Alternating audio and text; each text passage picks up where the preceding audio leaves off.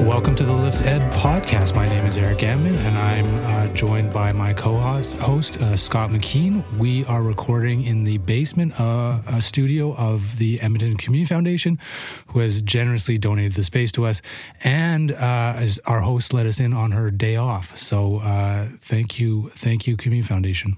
That was really nice, yeah. And thanks, Erick. On today's podcast, we get to meet someone who is a blast from my past. Peter Smyth and I were at Grant MacEwan College together in the early 1980s studying journalism. Many of us from that class went into newspaper or broadcast careers, but Peter kind of fell off the radar. Turns out he had another passion in mind, which we will talk about today. So what happened after journalism school, or what pushed you onto a different path? Yeah, I was young enough when I had finished journalism. I was 20 at the time. Was doing some volunteer work with the Youth Emergency Shelter at that time, and enjoyed doing that, and figured I had time on my side, so I was able to return to school. I wanted to return to school and follow a path in social work, which had been kind of part of my family, and wanted to continue doing the volunteer work and then make that into more of a career, with the goal, because I wanted to combine writing and social work. So being able to do that, so it's worked out well. So while I was partying at MacEwan College, you were volunteering. And what was it for you to go into volunteering? There was something then about your early life that led you to that. And what was it? Yeah, both my parents, when we grew up in a household where they were volunteering, both of them, in numerous organizations. This was in Wales, and then when we came to Canada when I was 12, and they picked it up here as well and got involved. They felt a sense of responsibility of being active in the community, giving back to the community, and it was a very, very natural thing for us to do. And the youth area even then had piqued my interest, so started with the Youth Emergency Shelter, which is my first volunteer gig. And you wouldn't have been much older, right, than the kids at the Youth Emergency Shelter at the time, because you're 18 to 20 or something in those years. Yeah, that's true. It was learned a lot quickly, and good people around to support me in that. But it was a good experience, and so with that, continue then down the path to going into social work. 32 years of children's services. Yeah. And I wanted to see if we could start off this way. Can you, we see problems on the street. We read about it or hear about it. But I don't think the layman has a good understanding of how big an issue it is at risk or high risk youth, the population that you would have been dealing with in those 32 years. Is it big and broad? Is it 100 of these kids in a city of 1 million like Edmonton, or can you say? Yes, I would say probably a few hundred, and we separate out because I was involved in the High Risk Youth Initiative with the Government of Alberta Children's Services in the Edmonton region, and there was a lot of youth having struggled. So under the hard to serve umbrella, there was the at-risk population, and then there was the high-risk youth population. So the at-risk would be more, they have vulnerabilities, they could go down the wrong path, they're probably experimenting, possibly with weed or drugs, but they have enough protective factors that with a bit of support or over time, they would kind of figure things out, work through them.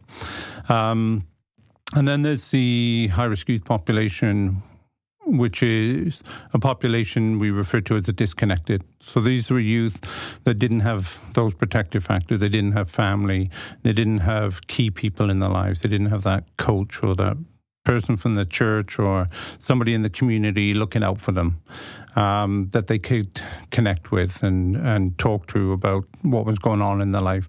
So these were the population that were using drugs and alcohol or addictions or cutting or crime or whatever. They're angry at society, finding ways to cope, numb out, escape their trauma that they've lived with probably all their lives, most of them, living on the streets, open to being sexually exploited. So all of those things coming together that separates them out from the at-risk population. So we'd estimate there was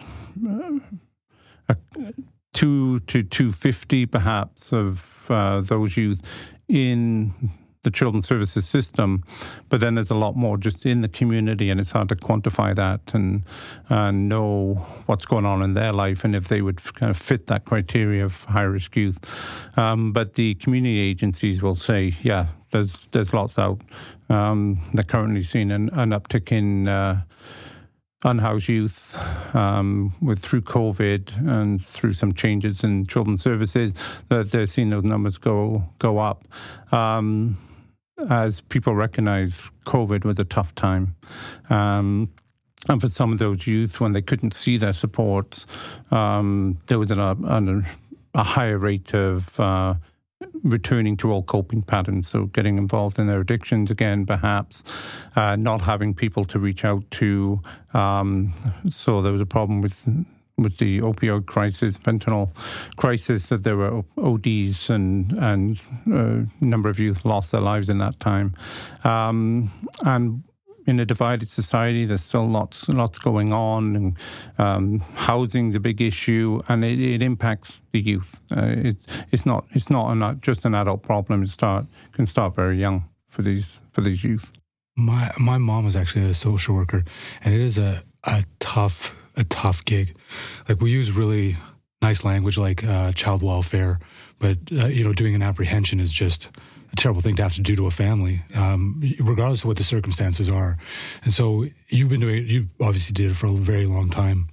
Is there things that you think, well, I wish I could have done that? Because I felt like my mom was constantly breaking rules to lead to success. Like, I don't remember a Christmas that we didn't have a kid come from a group home and stay with us, or several, but she shouldn't have been doing that, but she wanted them to feel love on that day, because that was her sense. So I wonder if you sort of can talk about some of the rules maybe you either broke or feel like we got to scrap this one, because it's keeping us from helping these kids that really need a system help. Yes. A few years into working with children's services, it was a struggle. Working in a system, a bureaucratic system that was very risk management, lots of rules, lots of policies, legislation that has to be followed, and that was tough. And so there was a period of time I thought I either have to leave or make this work, and started to push the system to see how much it would bend. And to my surprise, it bent more than I anticipated it would. And there were also some good, caring people that I connected within the system, managers and supervisors that were helpful. And so, I did push the envelope. Can you give an example, Peter, of that's where you would have pushed to see change? It would be... think of an example. Just in the amount of time spent with the youth. You scheduled time, limited amount of time, and you had to sort of try to find ways to add to that. Well, I can't make the system work because there's a heavy administrative piece as well. But I think if we're not doing the face-to-face work, if we're not making the connections and building relationships, then you question, what's the end goal to here? Is it to push kind of families, children, youth families through the system or help make a difference. I mean, think back to why we got into this in the first place. What was the purpose? Nobody shows up at the office goes into social work or child and youth care and wants to sit at a computer, wants to tell kids what to do, wants to threaten family to take them to court or apprehend their kids. Yeah, yet we ended up in some of those things. So it was challenging some of those systems. Children's services should be out in the community. We should be building relationship with other communities, with people in the community, getting to know the youth on their turf, and kind of get out of the office and doing the direct work with the youth and the families. I love that. I think. Yeah, I think that would be ideal, because social workers, police, fire, they show up once there's a problem.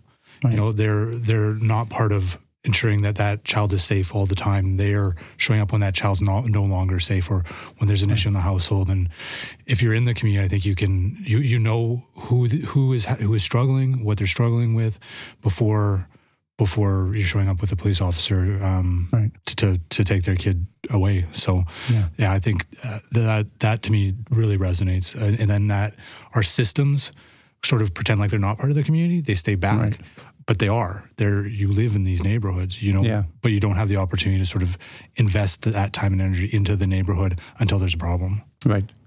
And a lot of fear around children's services and being an authority, which had the good fortune to be working in a couple of community projects, working out of a school, working out of Boyle Street Community Services in Bissell Centre at the time. And in the inner city, we refer to as the kid snatchers. But if you're present and you're engaging and building relationships, that starts to go away. And even community workers who the mindset of their work is to protect their families from the system, but we were working with them so they could bridge that gap and say, no, we know these people, we think they're okay, and then we could work together. But you can't. You have to be in the community to do that. And like you said, with youth, very common to hear a youth will say, I only see my worker when I'm screwing up, right? So it's hard to build relationship that way. So I always remember when I first started at the Edmonton Journal, I was on a cop beat and saw things that I'd never seen before, met people I would have never met. And I sort of described this as the other side of the curtain, that a lot of us in our privileged lives don't have to see that. And you were on the other side of the curtain a lot. And so I'm hoping you can explain, maybe not an individual case, but like what happened to these kids that they ended up at risk or high risk for criminal offending, or probably suicide, or addiction, homelessness, all this stuff. Like, how did that happen? Yes, a lot of the youth we work with, so they don't just appear as high-risk youth. Right? It's not one day they're a high-risk youth. It's where they come from, as you say. Often for this population, the trauma started before they were born, possibly with trauma. There've been a lot of intergenerational trauma. It's about 70% of our youth are indigenous, right? And 69% of children in care are indigenous, so it's not a surprise. So we know the multi-generational trauma because of colonialism, residential schools, the 60s scoop. That's very real. Not all the youth know of that experience that they came from, but they're impacted by it. And certainly not a mother-blaming thing. But if the mothers are in a stressful situation themselves, living in poverty, being surrounded by drugs, alcohol, domestic violence, that has an impact. That starts to impact the brain of the babies before they're born. So we talk about them being born into chaos. They live in chaos. They grow up in chaos. They may be taken into care by children's services, which is more chaos. They're in and out of placements, more chaos, and they're becoming adults in chaos. So this how this trauma impacts on their brain. So they're growing up with a brain that's wired to their experiences. So if their experiences are nurturing, they have a need, the need gets responded to, they regulate, it's predictable. These are not kids that have had those experiences quite often. They're kids that are hungry, need to be changed, and nobody's responding to their needs. There's abuse, they're surrounded by violence, whatever the case is, and the brain is going to wire to that experience. So it's not the moral failings of kids that we have this population, now they're a teenager and they're not coping well and they're dysregulated. That's the way their brain has been shaped by their experience. So we know by the time they're a teenager, they're well practiced at not trusting, keeping people at emotional difference, building those walls around themselves, pushing people away, and finding their own ways to cope, which is often through addictions. Trying to make that chaos in their head go away, trying to numb out from their traumatic experiences. But the challenge is the very thing they need to make a shift in their lives, they're pushing away and fighting, which is making connections and building relationships with people. So I think some of the way we've intervened is we get to know a youth and they engage in a testing behavior. Right? Are you going to stick around? This is a social worker. You get to know this. You try to get to know this youth, and they'll push you away. Yes. Okay. Sorry. Yes. You were starting to explain it. So, because it's very threatening for them to have somebody coming into their life and then risking more rejection and abandonment, and this is just indebted to the youth. I won't qualify this because this is stuff I've learned directly from them in my experience. But to get them to a point if they take the risk of allowing us into their life, so they go through this testing behavior. To see if we're going to be there, if we're going to hang out with them, or hang in there with them. Are we going to be the next just to come into their lives, make a bunch of demands of them, and then leave again without even saying goodbye? Because that's been their experience. So, in a punishment mentality, which is shifted a little as we learn more about what trauma-informed practice, trauma-informed care is, but we go through this testing phase and tend to see the youth as defiant and resistant and uncooperative. And then because we have the authority, we can determine whether they're worthy of getting the help and the services they need. But what we're not understanding is the resilience of that testing behavior. Like, why wouldn't you test somebody who is telling you they want to be involved in your life? That just makes sense. That's rational. To expect the youth just to trust and follow along with the plan that you've made for them, that's the irrational part of it. And that doesn't make sense. But without understanding that, then we're just the next person that comes into their life and then leaves again. So we got to work through that and start having the youth question, why is this person hanging around? Why is this person different? What's going on? And I can't make sense of this concept of creating a healthy confusion for them. So they start to question and then start to take risks. And then if they take the risk of allowing us into their world, that's really significant, given the history of experiences that they've had. Can you talk about a case where you got tested and then were able to get past that, like a specific, like some specifics around how you got tested? Yeah, had lots of that. One in particular was exhausting and very, very frustrating. A 16-year-old youth that was brought into care, raised in care, had been abused in care, so trusted nobody. So I came onto the scene, and I was the next effing worker that's going to waste her time. And every time we got together subsequently, which is frequently at the beginning. It was, you're useless, you can't do anything for me, get out of my life. With a bit frostier language in that. But this went on, we were like three to 4 months in. And I would think, I'm going to be seeing, let's call her Sarah, going to be seeing Sarah today, and say, I don't want to see Sarah today. It's just abuse every time. But I can understand, there was good justification why she was doing that. So she's abusing you? Yes. Okay. Verbally abusing me. Yeah. And so it was just difficult. But I tried to keep at it to get it to the point that she could say, okay, this guy should have been gone by now. What's going on? And then about 3-4 months in, I took a risk. I didn't know how she was going to respond. But I think I built up enough credibility because I kept showing up.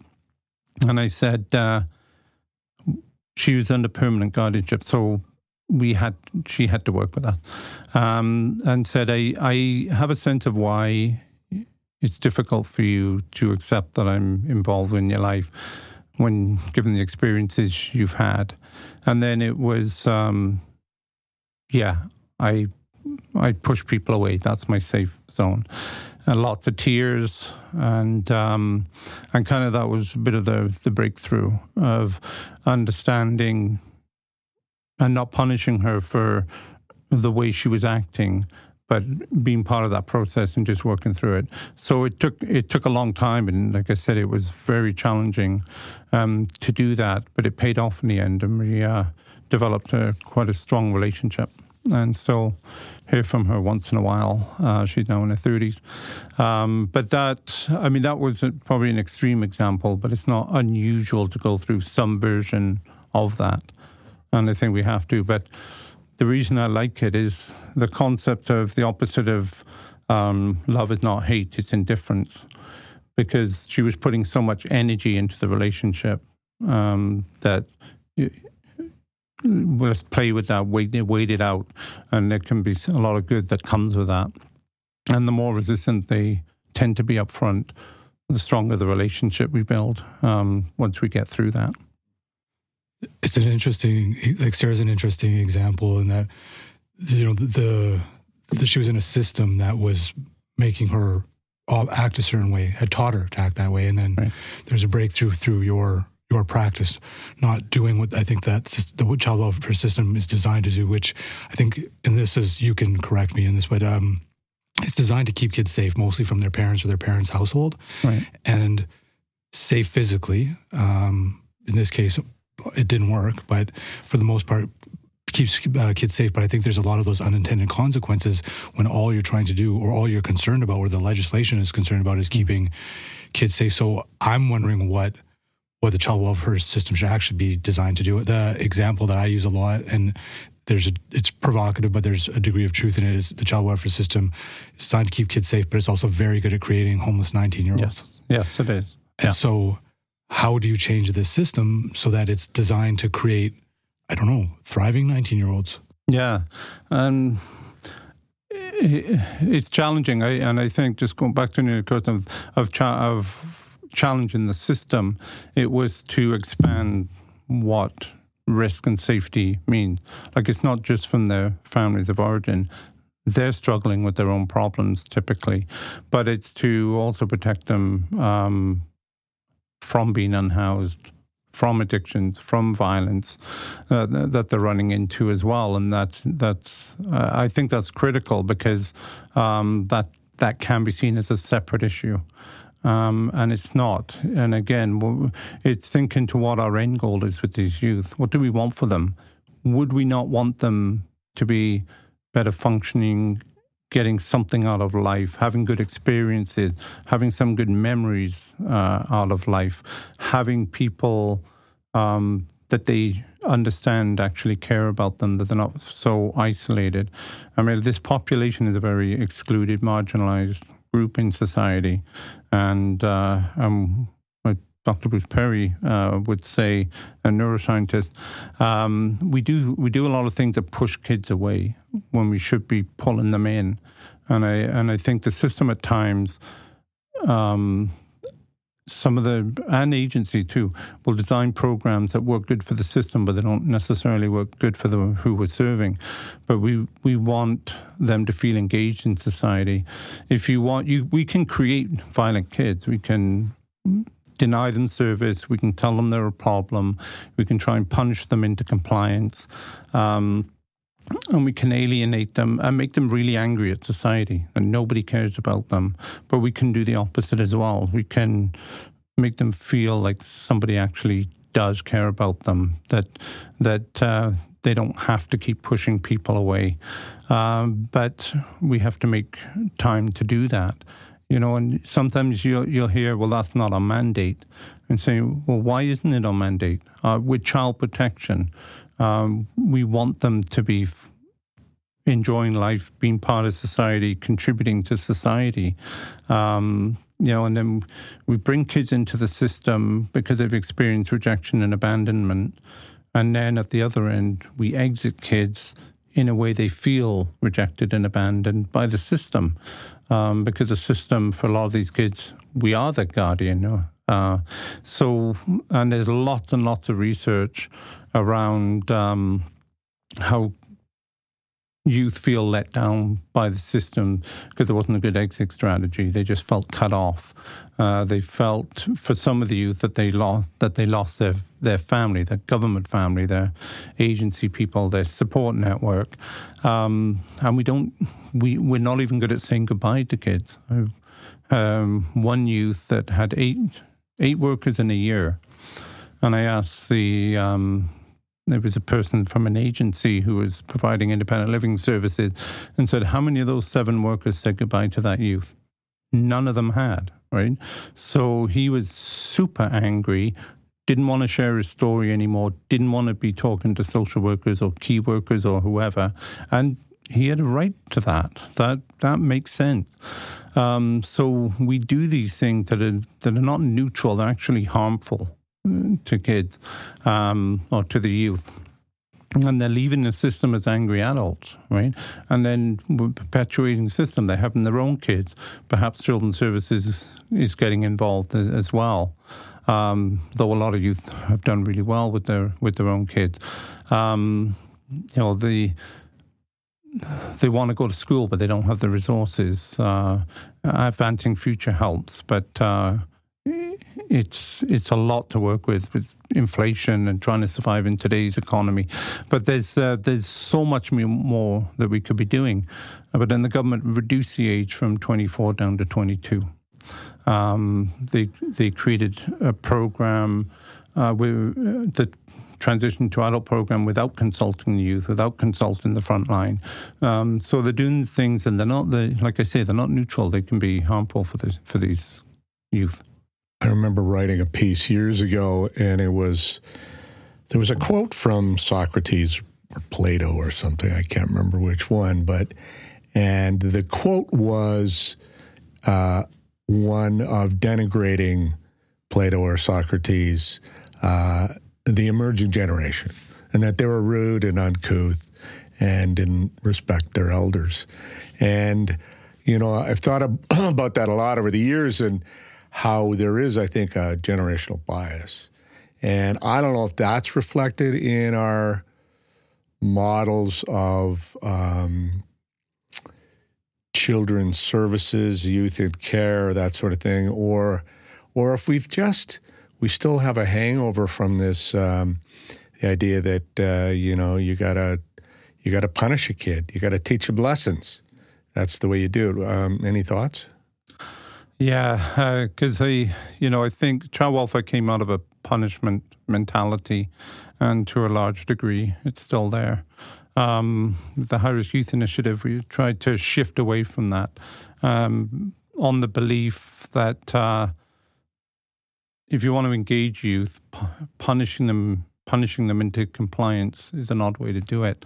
And I think that population of youth, with all their trauma and their attachment issues, it's not that they can step back and say, what can I learn from this experience? For them, it's just more rejection, abandonment. Right there. And that's the way they perceive it, because that's been their experience. That's the way their brain's wired. And then we put a lot of expectations. I think that, you're 18 now, the societal attitude, you got to be independent. You got to be doing these things. We know that a lot of youth with a lot of protective factors have good families, are staying at home well into their 20s. They have a lot of support well into their 20s and beyond. And yet these youth that have had no role modelling, don't have the healthy families, the expectations we place on them at 18 to somehow magically have figured out what they want, what they need, and then they have all these strategies, and now they're just going to go and carry this out. It's just bizarre. And I do think that attitude comes out. And I think this new TAP program reinforces that, because some of the support that was there previously is now not there, and there's more responsibility for the youth to take their own initiative. But some of them they're not even connected to people. They don't feel supported. And what we're asking for them is a lot, right? In a very complicated society now, with having come through COVID and the opioid crisis, youth struggling, trans youth, for example, who are overrepresented in suicide attempts, suicide in general, mental health, addictions, big backlash now towards those youth. It's now harder for them to feel safe in society. So, it's more complicated. I get, it's always that, the next generation, they're not as responsible as we were. It's just much more complicated than when I started 30 years ago. It's much more complicated for the youth now. Like, very clearly, you've got some answers about what the child welfare system needs to do differently. The big question is going to be, why is it not happening? But before you get into that, I think the thing that I keep hearing is the state has decided that parents can't parent their children, so now you're a ward of the state, or the state's your guardian. And like, I recently became a father, and I don't know how good I am, but I put a lot of energy and effort into it, and I'm going to be there until the day I die. But the state is saying, we're going to keep you alive till you're 18, and then you have to execute a plan you're not capable of executing. And I'm wondering, knowing that we're setting these kids up to fail, especially those at-risk youth, what's stopping us from changing the system to be more like the one that's going to help these kids be successful in our communities? It's a good question. I don't know. I mean, if you take the compassion piece out of it and just, these kids are costing us a lot of money and stuff, the social return on investment of having healthy young adults in society is it's hard even to quantify. I mean, less costs around mental health, physical health, education, children's services getting re-involved, social assistance, aid, whatever it is. There's such a return on investment, and it's just basic decency to want youth to be thriving in society instead of struggling day to day and not knowing if they're going to find a place to live or make ends meet or have a meal. So it's something I talk with colleagues about and think about myself. What is stopping us? I don't know. We just need to change our mentality about who these kids are and what our role is in their life. We just need to look at them differently, not as numbers, but as we want this child to thrive, and what is that going to take? And again, like, as a parent, I would want to do everything I can for my child to thrive. And as a taxpayer, I would hope the state, when they decide that they're going to become guardians for a child, maybe my child one day, I would hope they would put that same energy and effort into ensuring that she's going to be successful in life. Yeah, I would hope. I would hope as well. And, we have the capacity. There's a lot of caring workers in the system that want to do better, that they talk about why they got into this work, that they want to be helping, and are very frustrated that they can't do that to the degree they want. So, Peter, I wanted to ask you, you did use your journalism training at some point, yes? Yeah. And you've written a book. Please tell us about it. Yeah, thanks. The title of the book is Working with High-Risk Youth, a Relationship-Based Practice. First edition came out in 2017, and second edition that I've been working on will be coming out in early December. And a few editions around touching on some of these areas. How do we transition youth better? How do we say a proper goodbye to this youth when we're leaving? And yeah, just in enhancing, because I've learned things since the first edition came out, and I have the privilege of using it in a course I teach about working with high-risk youth, and I've enjoyed that as well. So yeah, but Where are you teaching? At MacEwan University in the social work program there. Well, and is the book a layman pick it up and enjoy it, understand it, or is it more for a professional audience? I think it's accessible, and that was where some of the journalism training was helpful. That I didn't want it to be just purely academic. Yeah, and it is to a degree, but it's stories about youth, and I'm more conversational about some of the concepts in the book, about the trauma, about making connections with the youth. So where can people get it? Through the publisher Routledge Taylor Francis Group, or through Amazon. Is there any at Audrey's? No, you could order through Audrey's. Yeah, yeah. So I would. We'll put some links on the website so that people can find it. Yeah, exactly. That'd be great. Thanks, Peter. It's really good to see you. Really quick story. We, the journalism students, beat the law enforcement students that year in football. And you can imagine the law enforcement students are all big, tall, athletic types, and we're sort of pencil-necked geeks. And we beat them largely because of Peter Smyth's right foot, because he kicked field goals for us. So Peter has always been in that big day in my life, winning that game. Peter's a huge part of that story. Yeah, an iconic day that was. Thanks, Peter. Yeah, thanks very much. Good to be here.